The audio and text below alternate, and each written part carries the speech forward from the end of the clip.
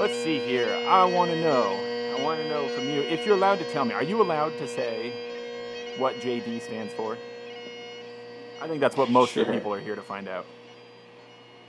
Yeah. So my birth certificate says James David Ingram, but I think my mom had a friend who went by his initials or something like that, and she thought it was really cool.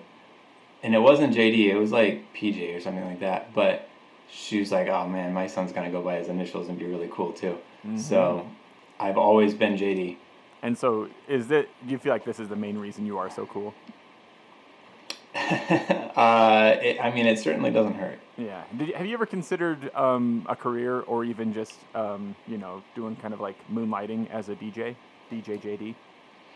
That would be clever, but I don't know, it's never, the DJ life never really spoke to me. It seems like it's a lot of standing around and staying up late, and I'm not really good at either of those things. What you like is standing around in the burning sun in a kilt instead Yes. during the day.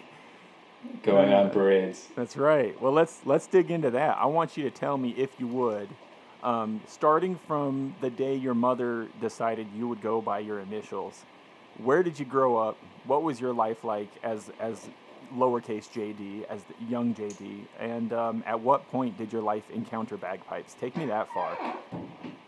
Okay. So I was born in New Mexico. Most of my family's actually in the Southwest, Texas, New Mexico, Arizona. But my dad was a pilot, so we traveled a lot and could pretty much live wherever there was an airport. And Like commercial my parents, yeah, he flew Gotcha. for Northwest and Delta and a couple other airlines over the years. Gotcha. And so they decided when I was still fairly young that we needed to live in Tennessee. So from the age of, I think I was 6 when we first moved to Tennessee, I lived in the Knoxville area. And did they have family there, or did it just sound like a cool place to go? No, they just went all over. I had a ancestor that lived in Tennessee in like the 1840s, but we have no immediate family in the region. Gotcha. 1840s. So one of the very first white dudes in Tennessee, huh? Yeah, pretty much. That's pretty cool. It's funny, people ask if I'm Scottish or if my dad was Scottish, whatever.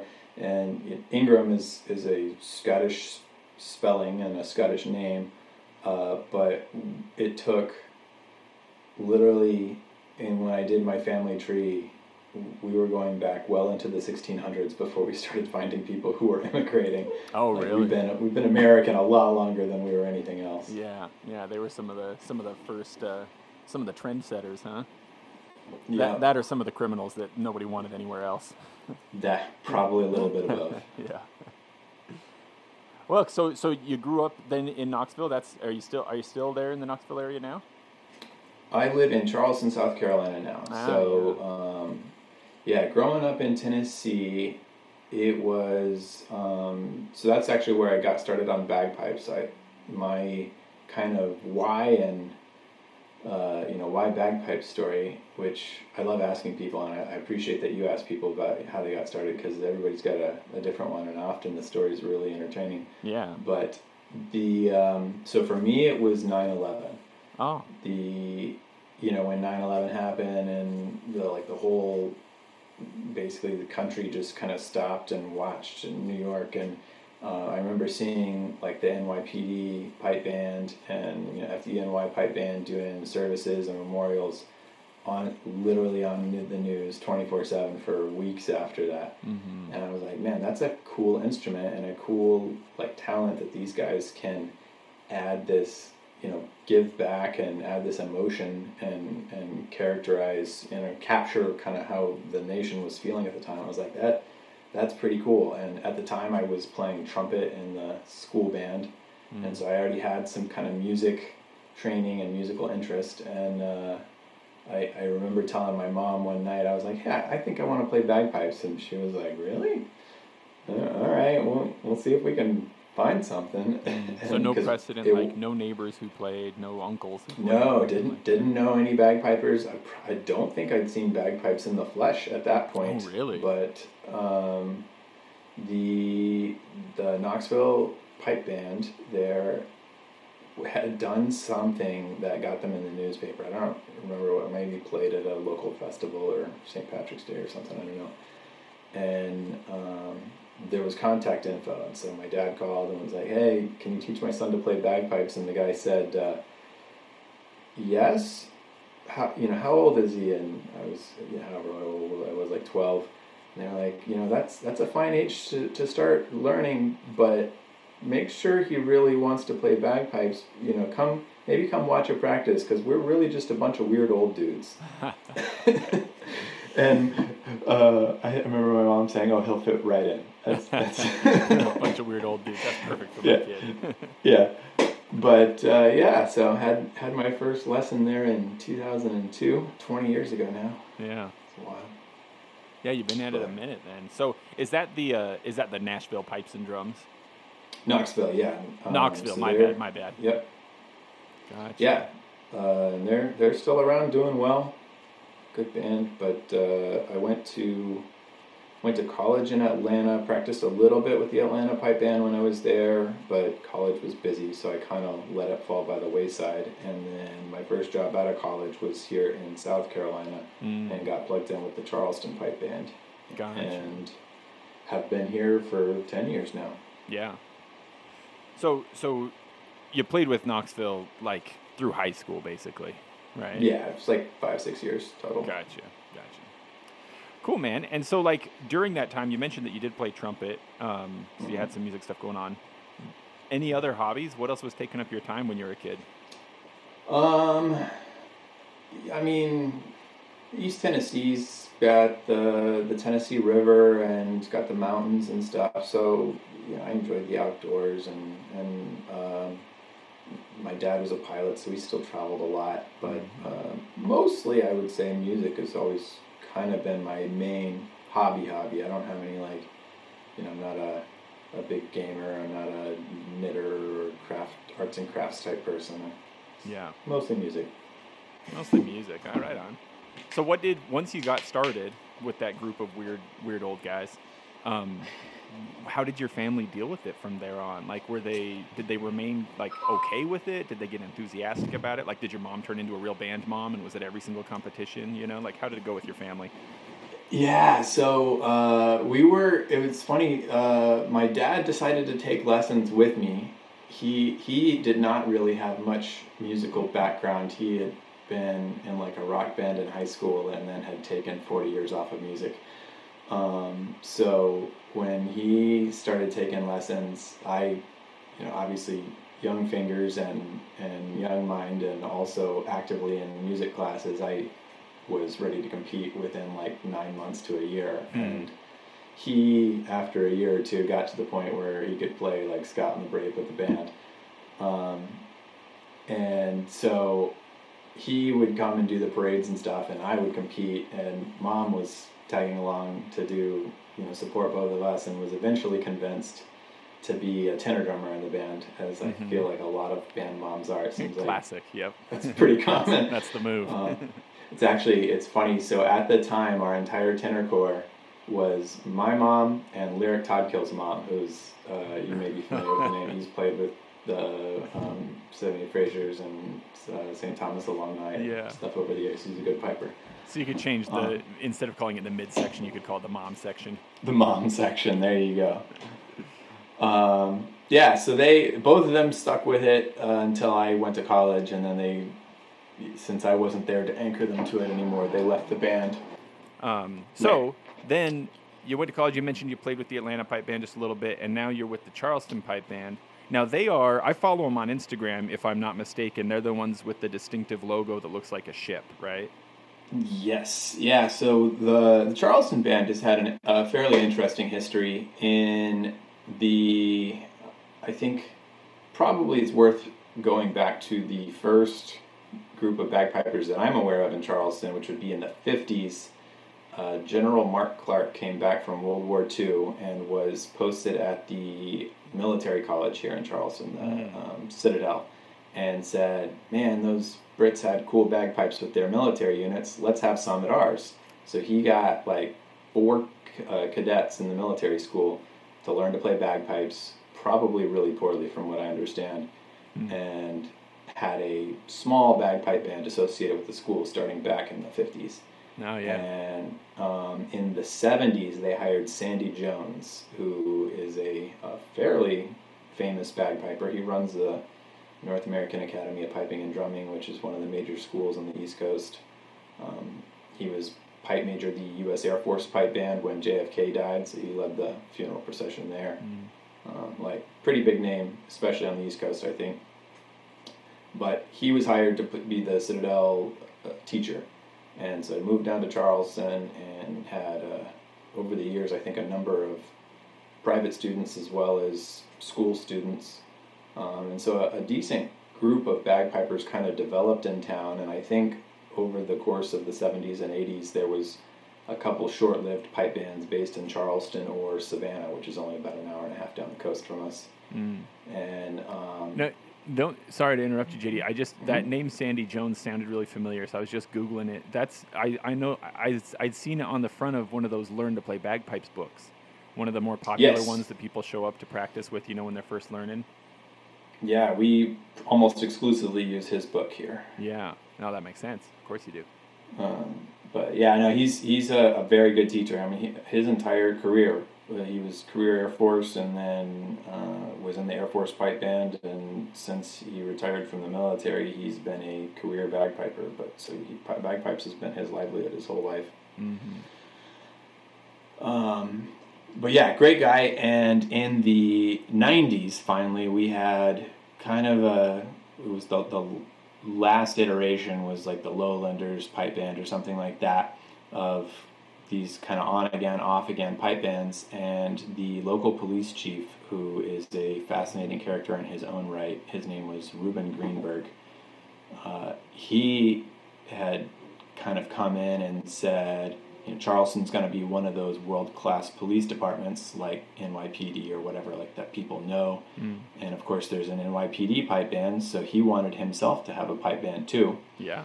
So he reached out to Sandy Jones at the Citadel, the military college, and said, "Can you get me every bagpiper you can and teach as many of my police officers as you can?" And at the time, I think police officers could be on duty if they were at bagpipe practice or at a gig. So quite a few, I think, picked it up at that time. I sure would. Yeah, so through the mid-'90s and into the early 2000s, we had a fairly good group of bagpipers, pipe band, that was the Charleston Police Pipes and Drums. And the Charleston Police badge actually has a sailing ship on it. It's kind of part of one of the emblems of the city of Charleston. And then in 2004 is when Sandy retired and moved to North Carolina, and he was replaced by Jim Dillahay at the Citadel and as pipe major of our band, he's currently the president of the Eastern United States Pipe Band Association, so you may have heard his name before. But he took our band to very probably top competitive levels. We went to grade 2, competed all over the country. I think they were champions in several different titles. Never got over to Scotland, I think, but throughout kind of the mid-2000s, that was a really competitive time for the band. And then Jim left the band in like 2010 to compete with City of Dunedin, which is, he had grown up in Central Florida and had learned to play. And that would be, I'm guessing it, are you about there yet, or are you in college or so? I came to Charleston in 2011. So gotcha. Jim left as I was coming in, and we had kind of a couple bridge years where we had a pipe major named Josh, who I think didn't really want to be the pipe major, but so few do. He did it because somebody had to. Yeah, it's something they do out of duty and willingness, not so much that they want to. After a couple years of that, I think the board got together and said, we need somebody who's got some enthusiasm for teaching people and developing as a unit. So they Mm-hmm. said, JD, you're going to be pipe major. And I was like, oh, crap. All right, I guess so. Yeah. Um, But so but you were pretty fresh in the group then too. yeah, I joined in 2011, 2012, and I was kind of an interim pipe major in fall of 14 and full time and starting at 15. Yeah. And where, excuse me, the band website has you listed as the grade 4 pipe major. Is that still the case right now? Yeah, so we're the, um, I'm the senior pipe major, and very briefly we had a grade 3 unit and had Jim Dillahay come back to be kind of an instructor and be pipe major of the grade 3 unit. Mm-hmm. And then I was a rank and file player in grade 3 and pipe major of grade 4, and then grade 3 was hard to sustain for us, so But you've got a grade we're 4 and a grade 5, right? back down to grade 4 and grade 5 now. Yeah. Yeah. Oh, that's awesome. So the duties of pipe major. What do you think? You know, nobody. Let's imagine nobody's going to listen. Tell me how you really feel.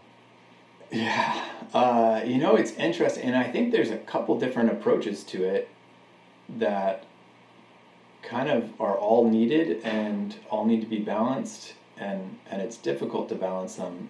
But this is one thing I think Andy and Josh have talked about on the Chanarant before as well. Is are you, there's the good cop and bad cop approaches to pipe majors. So you can be the bad cop and just yell that everything's not good enough, and then lean on like your pipe sergeant to be good cop and kind of Go patch support things up people after. and encourage them, right? Yeah.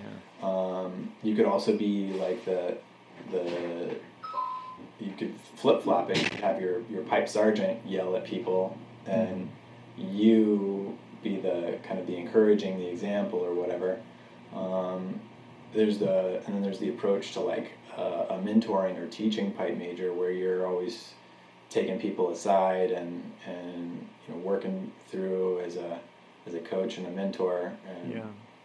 kind of have your pipe sergeant or whoever run the big circle, just to get people some reps on the tunes. Right. And I don't know which one is the best. I cycle through the three depending on the season and depending on how the band's doing. That's how you keep your pipers and your drummers on their toes. They never know which Yeah. JD is going to show up to practice.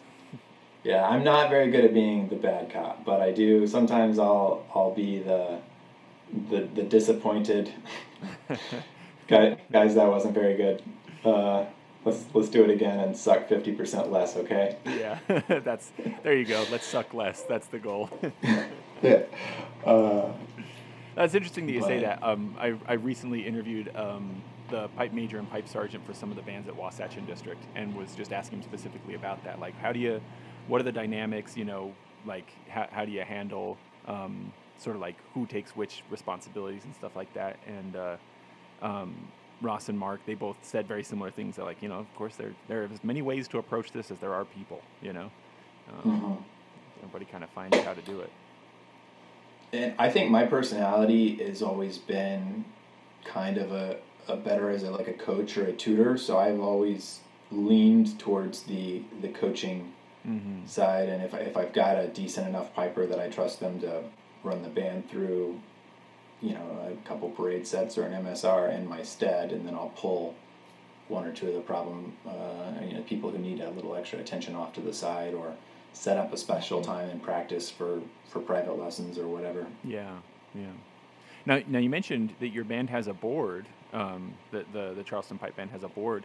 Does that end up being helpful to you in, like, do you feel like the system for your band is set up such that you can focus mostly on music, or do you as the pipe major end up doing a lot of email reminders, and are you also the quartermaster, and like how many hats are you switching back and forth between to run the band? Yeah, it's waxes and wanes on how much people are able to help. It definitely, I would recommend our structure. So we have, when the police department stopped doing the bulk of our funding in 2008, basically, when everybody's budget got cut and the economy collapsed. Yeah. And so we reincorporated as a nonprofit organization about the time that I joined the band, and had to set up a board because that's required as for a nonprofit, which I think a lot of bands will do that, but then like the pipe major is also the president and also the quartermaster, and you've got just like you've got a treasurer and a secretary by default or something like that. Right. But the pipe major is also like the band manager and has control of the bank account and everything. So we were very specific to make sure that there was kind of two separate leadership structures. There's the board, which is a president, vice president, secretary, treasurer, and then also the senior pipe major, the senior lead drummer, and a member at large, I think is it. And then and also the band manager, so the person who books the gigs. That's our board. It gets you representation from kind of all facets, huh? Right, and then if anybody, if your pipe major is also the president, then you add another member at large, just to make sure that there are still, however many it is, 7 or 8 people to kind of spread some of the work out. Yeah. And then the musical org structure has pipe major, drum sergeant, instructors, drum major, etc. Kind of run the gigs and the performances when we're actually doing something. Yeah. So currently I am senior pipe major and the vice president at the same time. Gotcha. Well, that's pretty cool. Now, getting a little bit back into the biography here, you mentioned you've got a life partner there. Did bagpipes figure into courtship in any way? Was it a hurdle that someone had to get over, or was it an attractant, or what? How does that work out? It's interesting that there's so many people tend to have strong opinions on the bagpipes. Playing bagpipes in high school, there were girls that thought that was the coolest thing ever, and there was girls who would not talk to me, thought I was the weirdo. Yeah, there aren't a lot of middle ground folks. My wife was kind of one of the few. I think she leans towards appreciating them, but she's one of the few people who's somewhere in the middle, I think. Yeah. Because she's actually a very talented piano player, and has great appreciation for classical music, and she's somebody that can play by ear, so she can hear a pop song on the radio and then go sit down at a piano and play it in 2 minutes. Yeah. And so the way bagpipes, especially pipe band world, how structured it is and how simplistic with our 9 notes and no accidentals. Right. I think she feels a lot of times almost stifled when we try to play together. No, you can't play it in that key. We can only play in this key. So there's some, I think, annoyance there. But she does like Celtic music. I think she likes my small pipes a lot better, and listening to, if we go see an Irish style pub band or Celtic rock, like the whoever, Wicked Tinkers or Dropkick Murphys, she enjoys that more than she likes pipe band. Yeah, pipe band is kind of an interesting animal, isn't it? I don't know how it. Maybe you have thoughts on this. If you don't feel any pressure to weigh in or anything, But isn't it funny, just especially where you have kind of plenty of exposure, both yourself having done music outside of pipe band and through your wife, to the more general musical world. Then sort of turning art into competition is just it's such an interesting thing. I often feel like we're like the sonic equivalent to figure skating. It's is this art, or are we competing? It's like football for people who don't like football. You know what I mean? Well, and there's the DCI is Drum Corps International for marching band people is a very similar culture. Maybe even more hardcore than pipe band. Playing trumpet through high school and college, I was in marching bands, and a large number of people that I played with would do DCI over the summer with some of the corps around the country, and travel for contests and be working on whatever their competition set was for the season. same as pipe bands do. Yeah. Yeah, that's interesting. So, right now in your life, JD, who do you think is your biggest fan? If you're going to get your pipes out, who in your life is going to be most excited, or who in My your life is biggest most fan. likely to ask you to get them out? Ooh, that's an interesting question. Uh, so, I don't know. There's a couple different times that I play that I think different people appreciate. So, one of I mentioned I have small pipes. I actually have two sets of small pipes. The newer set is a set I got of the Fred Morrison Yeah, let's nerd Bellows out about Blown. equipment. Tell me all about both sets. I don't think anybody is going to be bothered by hearing details. This is I Yeah. like this stuff. Kind of a cool, I guess a little emotional story. My grandmother and grandfather were doing poorly right in like 2019, 2020. And I think my grandmother probably knew she had one Christmas left, and so she asked my mom what I wanted, and at this point I'm like 30, so I'm, like you've kind of come full circle from wanting a bunch of toys to like, I don't know, I guess I need a new pair of socks or maybe Yeah, a nice bottle of scotch or something like that. And I yeah. was like, the only toy I really want is I've been eyeing a set of these small pipes, Bellows Blown small pipes, and but they're crazy expensive. They're like twice as much as what my Highland pipes were. Right. Yeah. And she was like, money's no object. I don't got time to spend it all. Let's go for it. So my grandmother bought me a set of these Fred Morrison Bellows Blown. It's got the 4 drones, so I can play, and I've got a chanter in A and a chanter in D. So kind of the combo set, which is great for sessions with different, guitar and stuff like that. I can kind of swap around, and it's a really cool set of pipes. I've really enjoyed learning to use the bellows. And so I wrote her a tune as a thank you, and the played it for her over Zoom, because that was the pandemic had hit by this point, and Right. nobody could go visit her. And she actually passed the next day. It was like Wow, it was really? the last song she heard. Wow.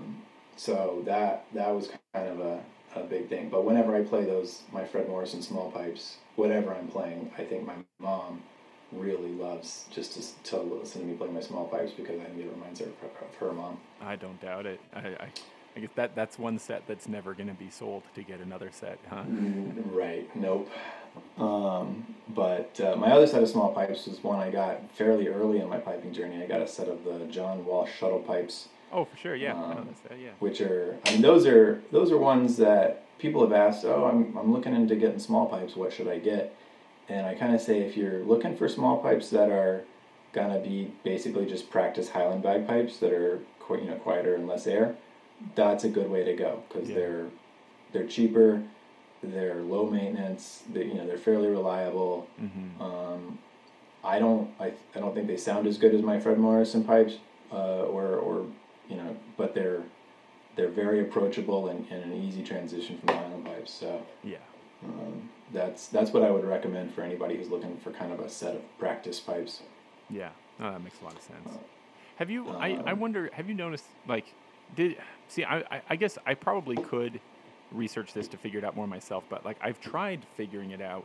Does Fred Morrison have a set of signature small pipes, and aside from that, his signature reel pipes, REEL? Yes. And then, Yes. so then, are those reel pipes more like border pipes? Yeah. I see. Yeah. Okay. His real pipes have the conical chanter instead of the parallel chanter, so it has Gotcha. that Highland pipe sound, and it has I think it uses the same bag, same bellows, but it's got the chanter's conical, and the drones are a little louder to keep up with the volume. And now he's pushing out those Uilleann pipes as well.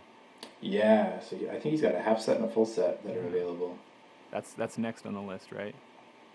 Yeah, maybe. We'll see. I had a friend that was down giving a workshop for the band, and tried out her practice set of Uilleann pipes, and it's a different beast for Whole sure. different thing, right? Well, speaking of marching band, I've heard a lot of my piper friends, and just reading on Bob Dunsire and stuff like that, just folks talking about going from Highland pipes to uilleann pipes, that it's something like going from marching band to jazz band. Like, yeah, it's ostensibly the same thing, but very different.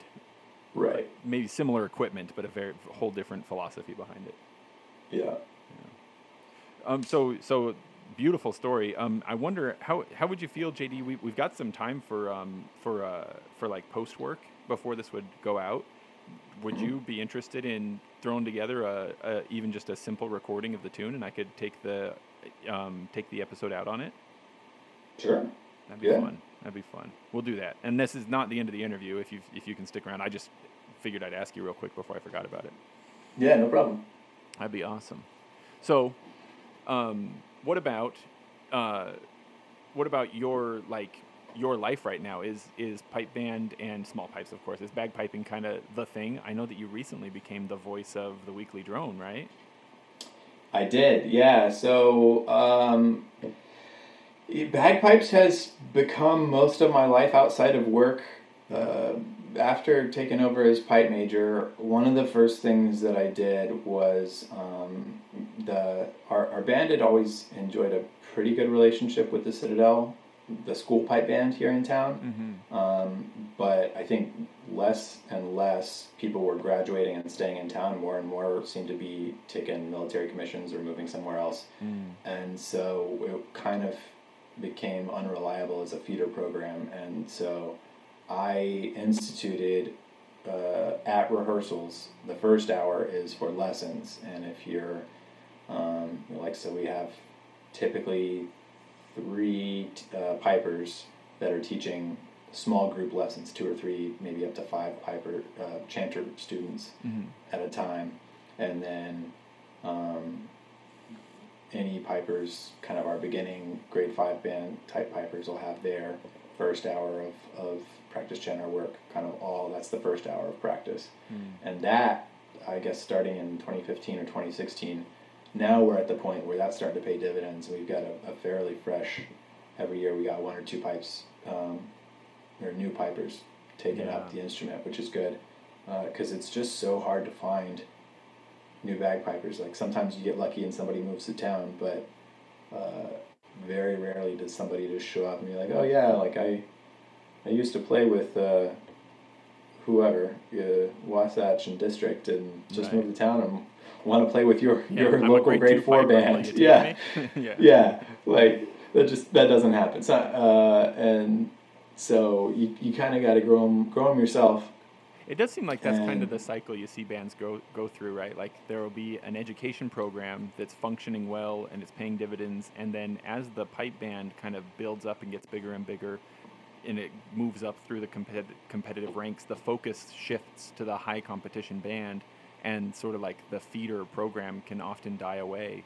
And that's often, it seems like that's the trail that leads to a band dissolving eventually, or having to start again from ground zero. Right. So that's been between leading the band as a band and playing all the gigs and everything like that. I do a fair amount of teaching as well on the side, and then that takes up a lot of time. Is that exclusively for the band in that group program, or do you also teach private instruction for money? I do a couple private lessons typically. I've had some students over the years who, for one reason or another, didn't want to be part of the band program.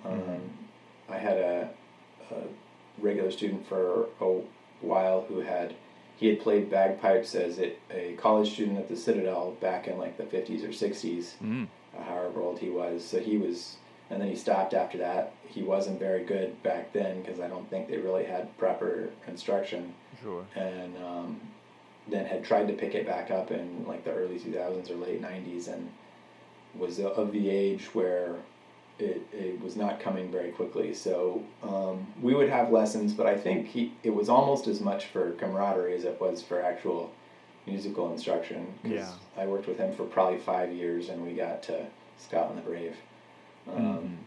We did a lot of slow airs. He actually enjoyed me. It was kind of fun. He would ask, I heard this pipe band doing, whatever, do you think you can get the music for that? And so I would go listen to that recording and then just arrange it for him. Yeah. But we did everything from like one of the big ones was the Top Gun theme. Oh yeah. He heard a pipe band covering that, and he was like, "Oh, can you arrange that?" So we worked it out. We did a song by ABBA, and we did a song. What did we do? What's the really Waltzing Matilda? Oh, sure, yeah. The Aussies all love. We Aussies did that love one. that We did a one, couple. So that was kind of a fun private student we had for a while, and then right now I've got a father and son pair that wanted to take lessons together, so I teach them together. You see a little bit of your own experience in them. Yeah, it is really funny, and that's been another thing is watching how people learn and learning how people learn, because we've got the son has kind of that typical 11-year-old low attention to detail, but his fingers are really able to adapt. Once he figures out what he's supposed to be doing, he does it. And then the dad can probably describe better what he's supposed to be doing, but his fingers won't do it.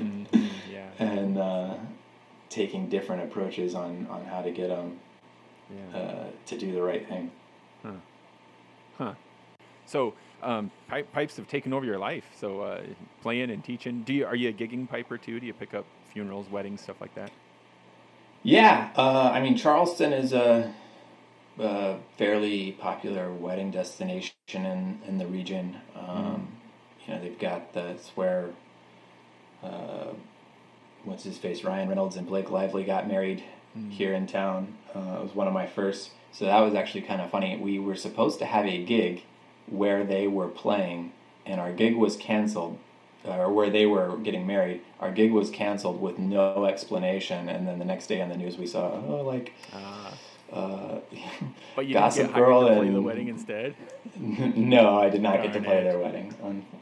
But Bette Midler was a guest at their wedding and actually showed up at my work because she was interested. I work at the Boeing airplane factory, and she was interested in seeing the airplanes. So oh, really? That's pretty cool. Hey, what does your dad think of you working on airplanes? Is that exciting to him? Yeah, I think he thinks it was pretty cool. Yeah. It was funny, the first family day we were allowed to bring our families, I brought my parents, and he was both surprised, I don't want to say worried, but he just... There were things that he was like, oh, wow, they really get away with that? And then there was things that he was like, oh, wow, that's pretty cool over there. Yeah. Right. And this is not to disparage the Boeing company. We take very good care of our planes, and the airplanes are very safe to fly on, I promise. For both the FBI agents who are listening and the Boeing undercover agents who are listening, JD is a loyal tax-paying Boeing employee. He's all above board. So, no, I mean, I do. It's a good company for sure. I've been as much of an airplane geek as I have been a bagpipe geek for probably just as long. But not a pilot yourself? Not a pilot yet. Yeah, I don't know my dad became a pilot because he was in the Air Force, and the Air Force taught him to fly, and so it was easy to get a job doing something he had a license for already. Yeah. Getting the license is a lot of time and effort money, right? And money, yeah. That I don't really have right now, and then if I did manage to get a job as a pilot, I'd have the pilot's schedule, which would be keeping me away and missing gigs and missing practice and everything all like this bagpipe stuff. Right. So I'll work on them from the ground for now. Right on. Well, what about other gigs? Have you had any crazy or funny or memorable gigs that come to mind when I say where are some cool places or situations you played in? So I mean, I get a lot of random gigs in town. Weddings are my favorite. It's probably what I do the most of, and definitely Charleston being a wedding destination. There's times where I have weddings almost back to back. Literally, actually, the Saturday after St. Patrick's Day this year, I left one of our St. Patrick's Day gigs and had 2 weddings Wow. that evening. And when they were asking, like, oh, are you free on March 19th? I'm like, no, I'm not free on March 19th. All right, maybe what time is it? Maybe. And then when the second one asked, I'm like, absolutely not. Actually, where is it? It turned out to be next door to the first one. I was like, all right, wow. I'll just walk over. If I play their ceremony, I can play your reception. Wow. A harvest day for JD the Piper there. Yeah, that was rough. But I don't know. 2 of the weirdest gigs I've ever played. The first one was actually a St. Patrick's Day. So myself and another piper in the band, we both found that we were getting a ton of requests on the side, and we said, all right, tell you what, we're gonna. A lot of times, you go to a bar or whatever, you play for 30 minutes to an hour. And then if you've got an hour to kill, like, what do? You just sit there? Do you go try to, like, join in the other band? So we combined all of our gigs, and we managed to get them so they were staggered, where we had gigs almost continuously from, like, noon to midnight. Very smart. Yeah, and then it was also nice because if you're both there playing, you can take a break while he's playing, or tag out at the gig. So it worked out to be a pretty good deal. But the last gig of the evening was the weirdest one. So we were hired by a dance club in town, and all we were told is we are introducing their guest DJ. Okay, what are we talking, like a place where old people go to learn salsa after they've retired, that kind of dance club? Where college age people go to drink too much and grind on each other. Oh, that kind of dance club. That kind of, yeah, it was a very loud, very strobe lighty type place, and it's actually, once I got inside the door, I could not hear my own chanter playing. Is how loud it was. That is really loud. But the one and only gig where you'll have staff coming and asking if you can play louder. Yeah, right. The guest DJ. So when she showed up, we were like, okay, so like, what's the deal? Why are we introducing the guest DJ? And she was like, oh, like, so glad you guys came. I was a Highland dancer as a little girl, and I thought it'd be really cool to be introduced by bagpipes, especially this close to St. Patrick's Day. And we're like, oh, okay, cool.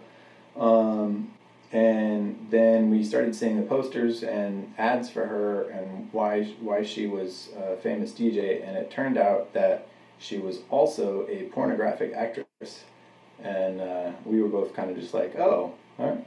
Probably also an excellent DJ. Let's not yeah. Let's not suggest that her popularity is only because of the adult film industry. Surely her DJ skills are paramount, right?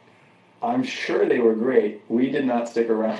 We played 79's Farewell to Gibraltar up to the DJ stand. I think somebody handed us a shot and saluted our DJ and headed out the door. Yeah. But was this? I mean, you were probably married at the time, right? Yes. One of these situations, like, sweetie, I'm just going to play the pipes. I promise, I'm only playing the pipes. I'm in and out. See, I didn't even know what it was until afterwards, or until I guess when we were there. Yeah, I didn't know who she was. I didn't care. We that was like the 8th or 9th gig in a row. Yeah. That day. Yeah, just dazed at that point, I'm sure. Yeah. But that was a pretty funny one. And then the other really awkward gig I had, this was a solo, this one was fairly recent, was for an MMA fight. Oh, cool. And which is, I'd never been to one in person, but it was full on, like, in the octagon cage, and I got there, and it was not a pro, not Vegas level, not UFC. It was like reminded me more of. Did you see the movie the Peanut Butter Falcon? I didn't see it. No. So the premise of the Peanut Butter Falcon is what's his face? Shia LaBeouf makes friends with a special needs kid who wants to be a pro wrestler or something like that. Oh, okay, yeah. I saw previews for this. I didn't see the movie. Yeah, so they go on this big adventure to, like, backwoods North Carolina out in the hills, and everybody's, like, dirty and muddy and barefoot and whatever, and show up at this wrestling match, and this special needs kid gets to be a wrestler or whatever for the day. But that kind of backwoods walking through a bunch of people in ripped camo jeans, smoking Juul, their cigarette sticks or whatever. It's like you get the and feeling then I that, show. like, after this fight, everybody's heading over to like the rooster fighting ring down in Yes, the alley exactly. or something. And I show up in a kilt and my fancy vest and jacket, and I just don't fit in at all. And the promoter who had hired me, I guess he wanted me to play at the halftime because they were honoring a guy who was like a wounded warrior, who had done some like training for wounded warriors and like help people get back on their feet or whatever. It was kind of a cool thing. Yeah. But until halftime, he was like, "Hey, I got you a VIP seat," and so I was sitting ringside between the med techs who were there to like make sure somebody was okay if they got a concussion, the girls in the bikinis who hold up the signs about what round it is, and the special guest VIP who was the what is his name? Diego Sanchez, who's he won the first UFC like welterweight title. And I was just like, and here's me in my kilt and bagpipes, and like, all right. Here we go. That's awesome. When you said you got hired to play for an MMA fight, immediately I was like, oh, Conor McGregor, awesome, It was several layers below Conor McGregor. A few layers, yeah. But not quite to that tier, huh? So after a couple of gigs like this, at what point does your wife start saying like, "Sweetie, I don't know about these bagpipe gigs. Like, if it's not a porn star DJ, then it's the crazy backwoods bikini girl fight. Like what's next? What's going to be next for my Piper husband?" Yeah, who knows? I definitely getting to the point where I've started asking for more money or straight up turning down gigs that aren't like in-town weddings at churches I'm familiar with, but and probably asking for a few more details too, I would imagine, huh? Yeah. Well, we live and learn, don't we? Yeah, for sure. That's awesome. So when you're doing these gigs, how do they come to you? Do you have do they usually come through the band, or do you have some online presence? So there's a mixture. I've got a Facebook page that I don't update nearly as much as I should, but I've gotten a few gigs that way. I've got a profile on Gig Salad, which I would recommend as it's a nice gigging site because they have the free option where they take a cut of your bookings as opposed to charging you like $30 or $40 a month, and then maybe you get booked and maybe you don't. Right. And so I found that, especially with the way bagpipes work, you get, kind of a wedding season where you'll have 10 gigs, and then St. Patrick's Day where you'll have 10 gigs, and then nothing the rest of the year. So yeah, I like that. And then the band does get a fair amount of gigs that way, and we try to pass them out fairly equitably. I don't take the pick of the litter there. Yeah, I'm sure you're probably in a position to be especially careful about that. It wouldn't look good if you had the VP and pipe major taking all of the paying gigs that came through the band. Right. Now you told me about your small pipes. Let's geek out a little more. I want to hear about your Highland pipes. What's going on there? What kind of pipes do you play? What kind of chances? So I am still playing my first set of pipes. I got you and me both, man. If it ain't broke, don't fix it. Even if it is broke, fix it and keep playing it. Yeah, I got my first set was a McCallum. I think they were the Blackwood 2s that they were offering at the time. So they got the kind of imitation mounts and everything, and started off on easy drones, and as I learned to strike in better and wrestle with those things, I eventually switched over to the MG reeds that are made in the same factory there in Kilmarnock. And I have pretty much stuck with MGs ever since. I think right now I've got the originals, but I've got a pair of the White Mambas ready to. Those are my on-deck drone reeds. I've seen those White Mambas. I was recently shopping for drone reeds. I just barely changed for the first time in 20 years. This is my first time ever changing drone reeds. Can you believe that? Wow. I've had the same drone reeds since I started playing. So same set or same brand? Same set. Wow. Same tongues, same bridles, same hemp holding them in my drones. Okay, not That's the same impressive. hemp. The hemp has been changed, but everything else the same. I don't know. I've found that mine get a little less steady every, I don't know, 6 to 10 years. So Yeah. I think I'm on my third set now, or fourth set. That was the problem. These finally got to the point where I couldn't rely on them anymore. You know, I didn't want to be striking in at a funeral and not knowing what was going to happen, so Mm-hmm. had to move on. But. And then as far as chanters, I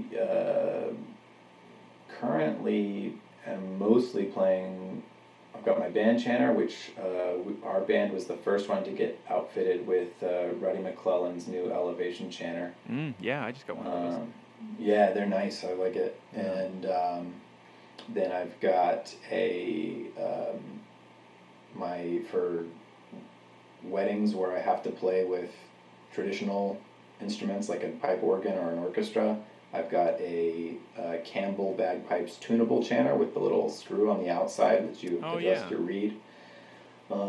Which that's been kind of fun to play around with. It's a nice little gimmick. I don't know that I would want to do it for the band because I think I would worry that I would have too many people moving their reeds around. Yeah.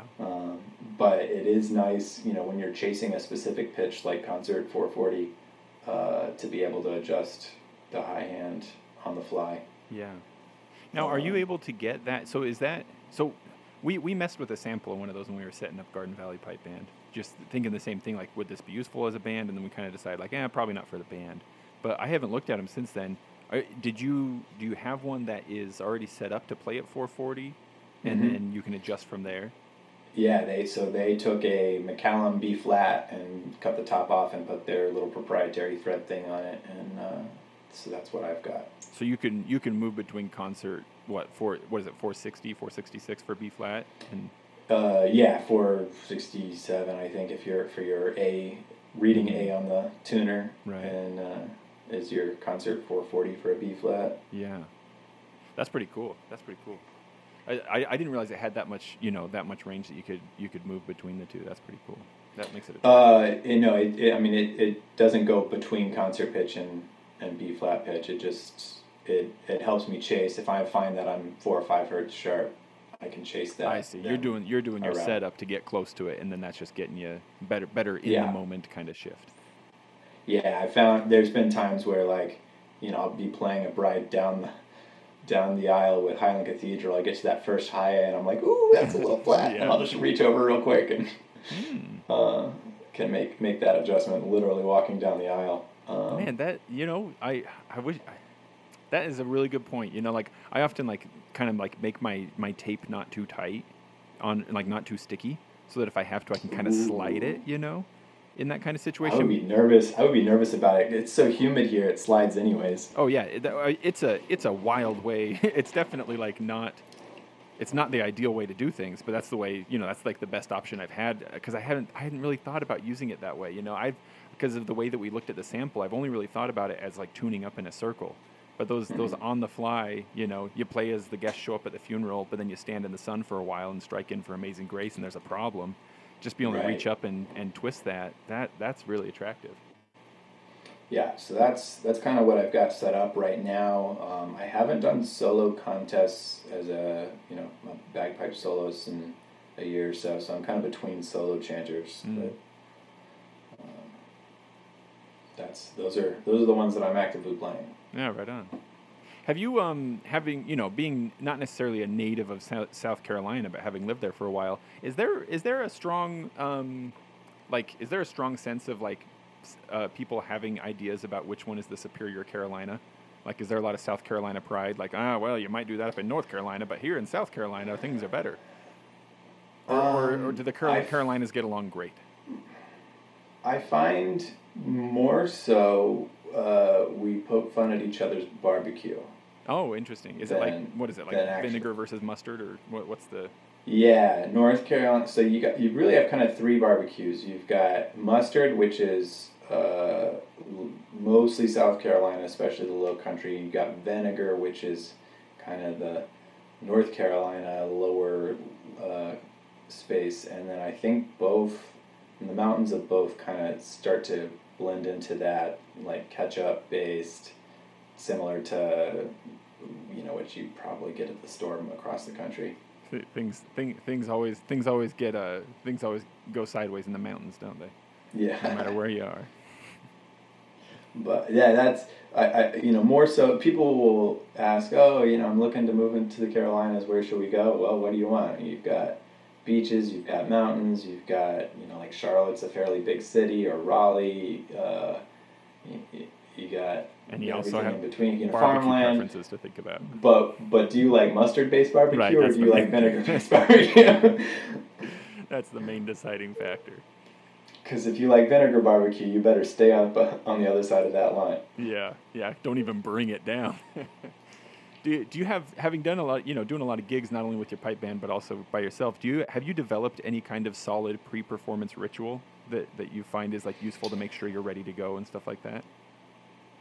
Um, as a soloist or as a band? Maybe both. I don't know. Anything come to mind, like tips and tricks, things that you're like, I'm never making that mistake again, or I always do this to make sure I don't get into that situation. Yes. So one thing I have made the mistake, I think, twice ever, and will never again, is forgetting bits of your uniform. Oh So yeah. definitely just keep one of everything in a bag.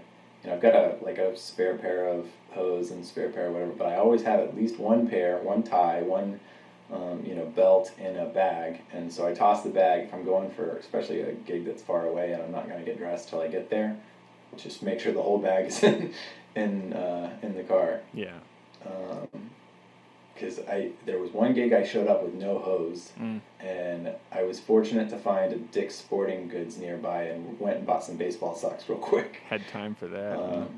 Yeah, and then one gig, actually it was a band contest, I showed up without my kilt. What? And what? That's I kind of a big everything. one. I had everything except the kilt, and there was fortunately a kid that was just a little bit skinnier than me that was not competing with us, but was in the band that day. And so at contest time, he switched into his shorts, and I had to suck in real tight to get his kilt on. It's like needed one extra inch. Yeah. Wonder if that you feel like that helped or hindered your bag inflation capabilities. I think we won that day, so Hey. it certainly didn't hurt. Yeah. So I mean, making sure you've got your stuff together is definitely a big part of it. I always try to show up an hour ahead of time and kind of walk the ground, walk the space, get a kind of visual picture in my head about where I'm going to be playing, where my cue is going to be coming from, and all that. Making sure you're in the right headspace and you're not tired, you're not. You got caffeine if you need it. You're not hungry. You got whatever. Yeah. I don't know about several if you people need it with caffeine. I'm pretty sure caffeine is just like a constant necessity for any performance. Yeah, most people, I guess, are probably fairly addicted at this point. But one tip I've heard from multiple people is, a lot of times I'll grab like a protein bar, but 2 or 3 different pipe majors have recommended bananas as like a slow burning, accessible sugar, but not like a candy bar kind of. And so that's one that Stuart Little was actually, I think, the first person I heard say he has a banana before he competes. I won't even question it then. If Stuart Little said that he like licked the sidewalk before he competed, I'd just go ahead and do it. So whatever he says.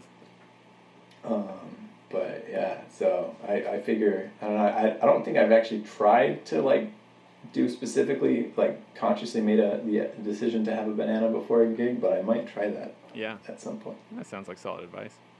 Are you currently working on any tunes or working through any tune books that, like do you have any musical projects right now?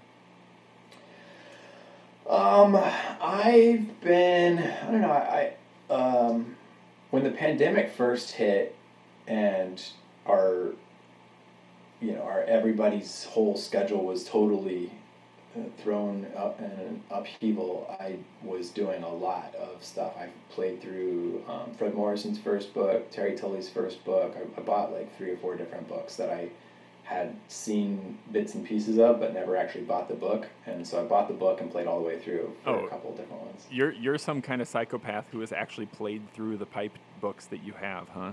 Yeah. Well, yeah, that's right. And You're when I not like would most show of up, us with like dozens of books that we've maybe looked at one or two tunes inside of each. but I mean, those first like 2 months or 3 months in the middle summer of 2020, I didn't have anywhere else to go, so Yeah. I'd sit there with my practice channel and spend like 3 hours playing through all the tunes, and if I liked it, I'd highlight the title and I'm like, all right, I'll come back to this one later.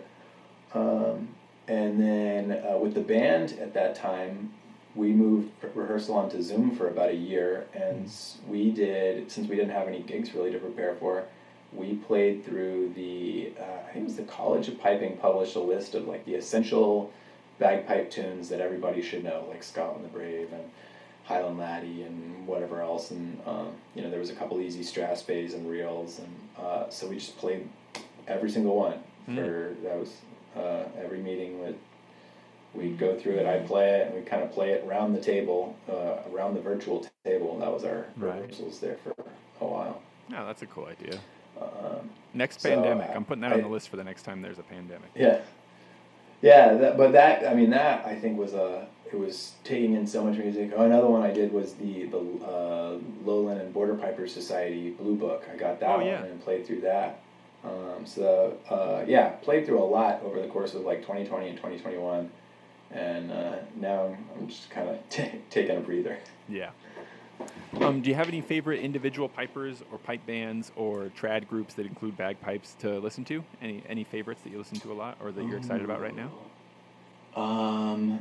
That's a good question. I probably should have. I mean, Highland or small pipe. Yeah, or anything. There's several. I think.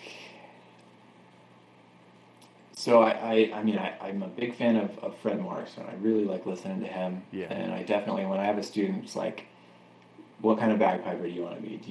Is your goal just to get to where you can play Amazing Grace at church and you never want to be any further than that? That's fine. Do you want to play in a pipe band? Like, have you seen bands and parades? Did you watch the Dropkick Murphys? Did you, what do you want to be? And so I'll say, go listen to a couple different things. One of your required listens is definitely Fred Morrison. One would, and a lot of times I'll toss in like Ross Ainsley or somebody like that as similar examples. That there was a track that Rab had on his radio program. I don't know, maybe a couple months ago for the first time. That was Ross Ainsley's. Was it like Wisdom in the Chaos or something like that? And it's the one that starts with his teacher describes Cantarock and then starts singing it in Cantarock, and then it like fades over to Ross playing it. It's got that cool like minor thing where he does the cross-fingered C natural, and then it breaks from like Cantarock pibroch into like a hornpipe that's in the same key, and it's the coolest track. If you haven't heard it, listen to it. Right, that's on his Vana album. That's got that cool twisted tree on the cover. Right, yeah, so I had never heard that until Rab played it on the show, like, I don't know, however it was, like 2-3 months ago. Yeah.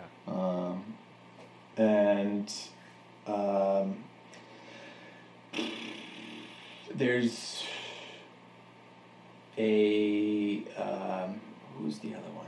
No pressure, like, definitely don't feel, like under pressure to know exactly what these people's names are and stuff. Like, I have messed up enough times on misidentifying which group played which tune or which band made which album and stuff like that on here, that you are, no matter what, you can't mess up too badly by comparison. So you're gonna look great no matter what. So if you're like, I heard this one, can't remember what their name is, or you mispronounced or something, it's no big deal. I've definitely been listening to a lot more in the Irish tradition, I think, lately. There's a local kind of folk band that they don't actually have pipes. They've got a whistle player, and sometimes they'll do uilleann pipes that is pretty good. And they're called Moonlight Ale, but they're a good group to listen to. A local group there? Mm-hmm. Awesome. So I try to catch their gigs whenever possible, and there's a local session group that's mostly whistles and accordion and concertina and maybe a guitar or a bodhrán sometimes. You ever go to sessions with a whistle or some small pipes? So I started trying to take my my shuttle pipes back in like 2019, and 2020 was going to be the year that I was like, all right, I'm going to like try to make at least 6 sessions, and of course I made one, and then they were canceled for the next 2 years. 2020 was going to be my year for so many things. But I did get going between that time. I got my Fred Morrison pipes, and I got a penny whistle that I've been able to work up a couple tunes on, and so my band. A couple of us have kind of taken that as a side hobby, and we had a recent concert just last month where we had two numbers on small pipes. One was all small pipes in A, just playing a hornpipe and jig, and then the other one was a mixture of small pipes in D, whistle, guitar, bodhrán, and we kind of threw this whole thing together, and we did. What do we play? Star of the County Down, Gary Owen, and Steamboat as a little medley. That was a lot of fun. How many small pipes in A did you get together in that first one? 4 or 5. I think awesome. Actually one got COVID that week, so I think we had 4 on stage. I've never had a chance to play small pipes in person with that large of a group. I've done like some online like instruction stuff where like everybody mutes themselves and you play along with the instructor, but never in a group. That sounds like it'd be fun. Yeah, it was. So we actually have locally here the second Sunday of every month. The main shopping district in the center of town closes down to vehicular traffic, and it's pedestrian only. And they invite local music groups to come play for tips, and as long as it's acoustic. Oh, yeah. And so they're always a little leery about the Highland pipes because, that's acoustic, but might as well be amplified. Yeah, but they're down for small pipes whenever we want to, and so we've done a couple times, 5 or 6 times, where the band will come and a significant number of us have over the years kind of seen, I want to go do Second Sunday, so they'll get themselves a set of. Most of us have shuttle pipes. I think there's a set of fireside pipes and maybe 2 or 3 sets of traditional like lowland style small pipes with the 4 drones across your shoulder. Right. I love seeing those fireside pipes. They're just like baby Highland pipes. I think they're so cool. Yep. Now I've been thinking a lot about whistles lately, and I've got an interview lined up with a whistle instructor. I'm curious. Do you feel like you've got a lot out of learning the whistle? Like I've been trying to talk to people who play pipes and whistle and figure out what's the value here, because I feel like pipers who only pipe tend to get to this point where they'd like to expand a bit, but it's hard to figure out what to do, and I feel like whistling is a pretty obvious great option. What do you think about whistling at this point? Yeah, I think the biggest con for me has been, one, it's very easy to lean back on Highland repertoire. Sure. And not try to learn new stuff and get nervous when stuff goes into the second octave or third octave even. Yeah. And 2, it starts to develop a bad habit about false fingering, leaving that bottom hand open. Because anything with your top hand on the whistle, your bottom hand is open, except for I think one of the accidentals. So I found myself false fingering more, and it's not a problem I've ever really had. But it is definitely fun. Some of the tunes that have been like an Irish tune or even like a fiddle tune that has been arranged for Highland pipes, and therefore you've had to kind of condense some of the notes, and you don't have that high B or high C, and or you have to change Morrison's jig. First part works fine. Second part jumps mostly into the second octave. Right. And for it to work on the Highland pipes, you actually have to have a key change, which frustrates my wife to no end because she's used to playing it on piano in the same key for both parts. And so being able to play it on whistle has been that's fun. It's been good for your marriage. Yeah, it has certainly helped soothe some marital woes there. So that's one more point I'll add to the list of reasons why pipers should learn whistle. It'll save your relationship. Save your relationship. Now, if money were no object, what would you do? What equipment would you get? Where would you travel? Piping related. If you had a blank check, what would be top of your list? That's a good one. I think I would be torn between getting a set of the McClellan like the kind of a new set of McClellans. I really love some of the ones he's done with, especially some of the exotic woods. Oh man, like yeah. some of his hand engraving are really.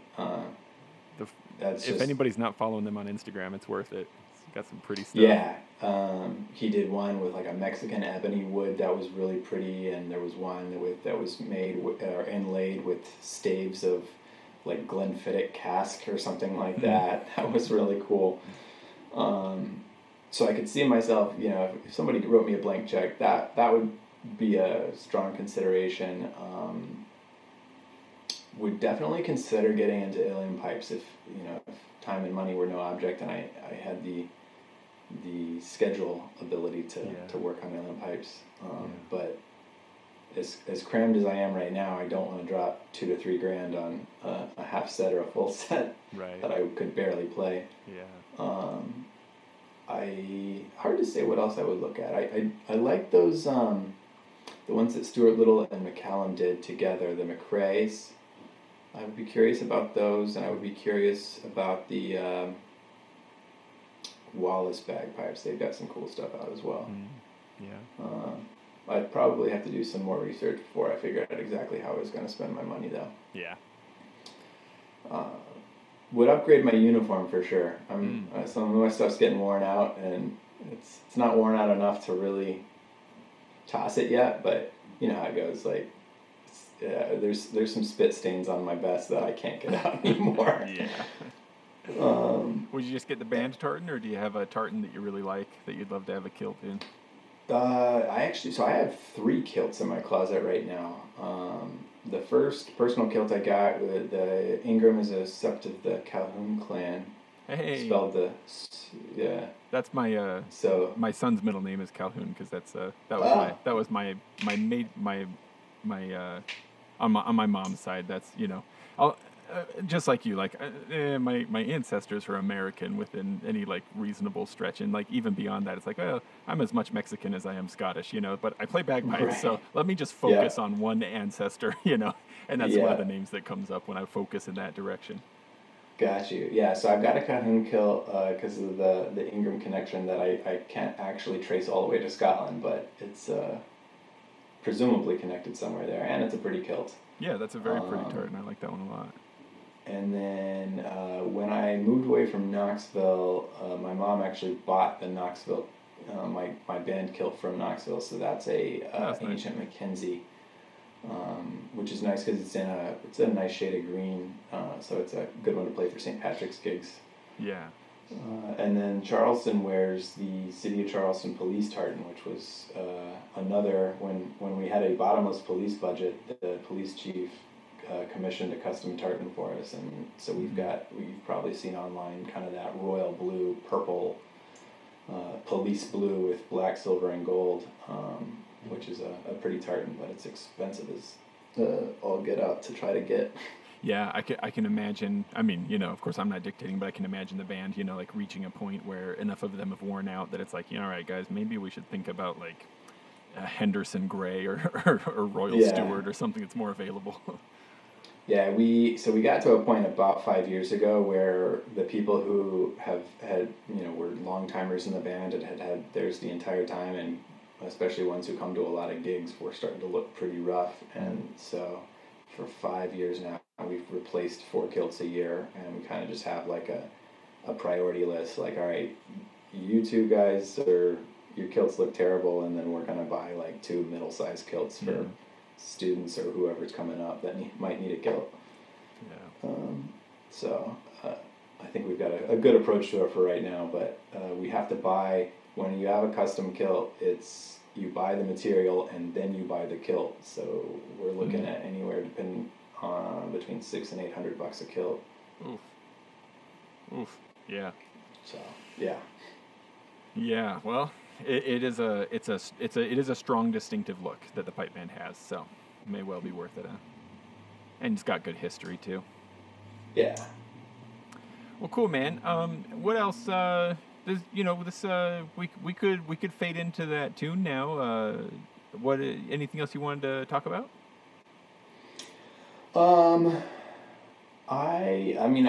didn't really come prepared with anything specific. I had thought about. I would be curious to hear your opinion on uh, teaching or developing a band, because you've helped set up a band, and um, I don't know how much you recruit versus teach privately versus. You mentioned you're familiar with the Sandy Jones book. Mm. What's your approach to teaching? Well, I can tell you that Garden Valley Pipe Band, the vision with it from the beginning was it's an educational foundation first, right? Like Mm-hmm. it's organized like many pipe bands as a 501c3, but specifically as an educational one. Um, and so that's kind of from its beginning. The idea was, if nothing else, we will always be providing um, instruction, like classes, to the community. And if we don't have enough people to field a competition band, we're going to keep teaching, And Mm-hmm. part of the philosophy behind that was, if we keep teaching, we'll always have a band, Mm-hmm. So That's my thought too. yeah, so that's What's the method you teach? You use oh the like. Uh, yeah, it was for a while, for the first couple years, it could get really, it could get what the burnout could be crazy, right? Because you'd have the same two or three people who would show up every week to teach for a whole hour before practice, and after a while that gets hard. And it was like, you never know when a new student's going to show up, so then each one of those two or three people had like 4 or 5 students, and each of them was in a different place. And so mm-hmm. it's like, oh, and they would show up with different books, right? And so it's like, well, I'm teaching this one out of the Highland Tutor, and I'm teaching this one out of the the who knows what book that they got from from the Middle East and stuff like that, right? Yeah, And so it was so scattered. So what we've got to at this point, and I like the system we have right now, is one thing that we did. It took us like a year and a half, but we actually developed our own book. That's pretty simple. Like, it's intended to be used with an instructor. It's not like one that you could sit down mm-hmm. and read by yourself and go all the way through. But Mm-hmm. it's out there, available for free and everything. I'll put a link to it in the show notes. If anybody's putting together a band education program, then feel free to use it. But and this is just for Yeah. piping. We're working on something for drumming now too. But once we had that book set up, then we were able to split the instruction in it up into 3 sections. There's like a beginner, an intermediate, and an advanced. And that is between starting on your practice chanter to being able to get onto your Highland pipes with some common marches. And then we split each of those into 12 one-week segments. So right now what we do is we do 2 semesters. There's one in the spring and one in the fall. Each one is 12 weeks long. So that way we have the summer to just focus on competition and parades and stuff like that. Because Gotcha. Garden Valley doesn't have any. Well, we started to apply for some grants and stuff, but most of our money is from graduations and parades. So summer gets busy. But Mm-hmm. so then over the 12 weeks, anybody who shows up, we've got a start date for it, right? And so if they want to show up at a different time, we can say, well, here's, if they show up, if they contact us 4 weeks into the semester, it's like, well, this semester has already started, but don't worry, the next semester will start in a few months.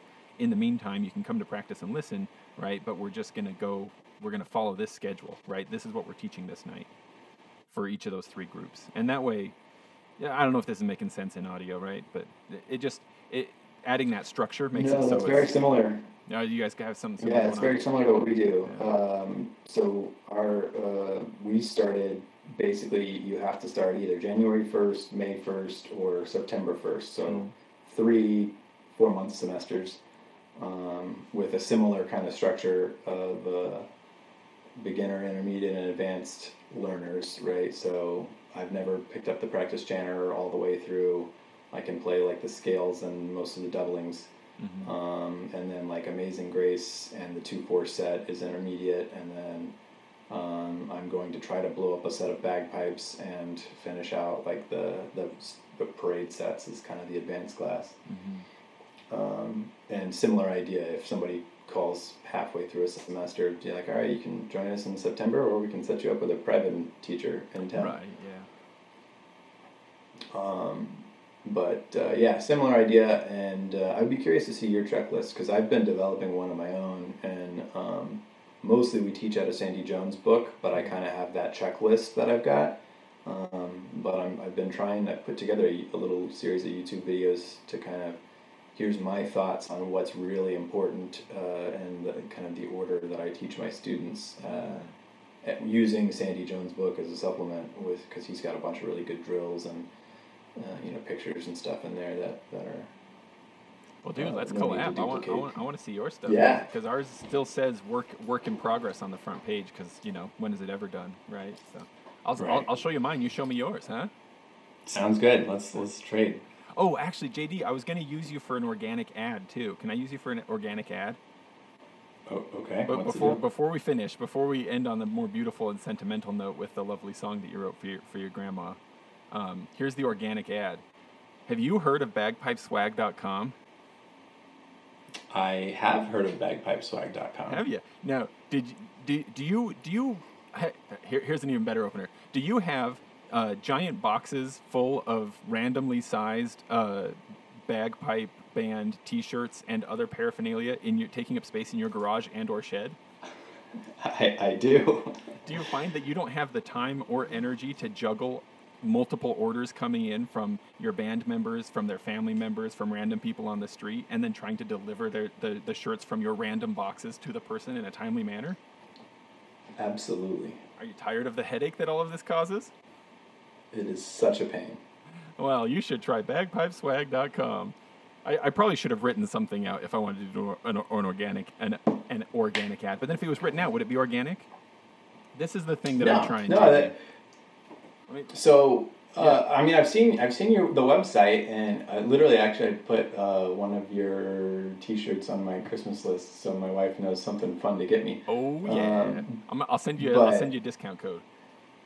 Okay, good deal. But how does the like if I want my band to be one of the up there next to Garden Valley, do you guys have like a supplier that sources everything automatically and ships it automatically, or that's awesome. So this is the idea. This is still a work in progress. So let me just put that out there. But in order for the work in progress to like survive, I do need to start getting this out a little bit more. So I'm a little bit of a serial project starter. So basically the idea is this. Imagine, if you will, a farmer's market, but for pipe band merch.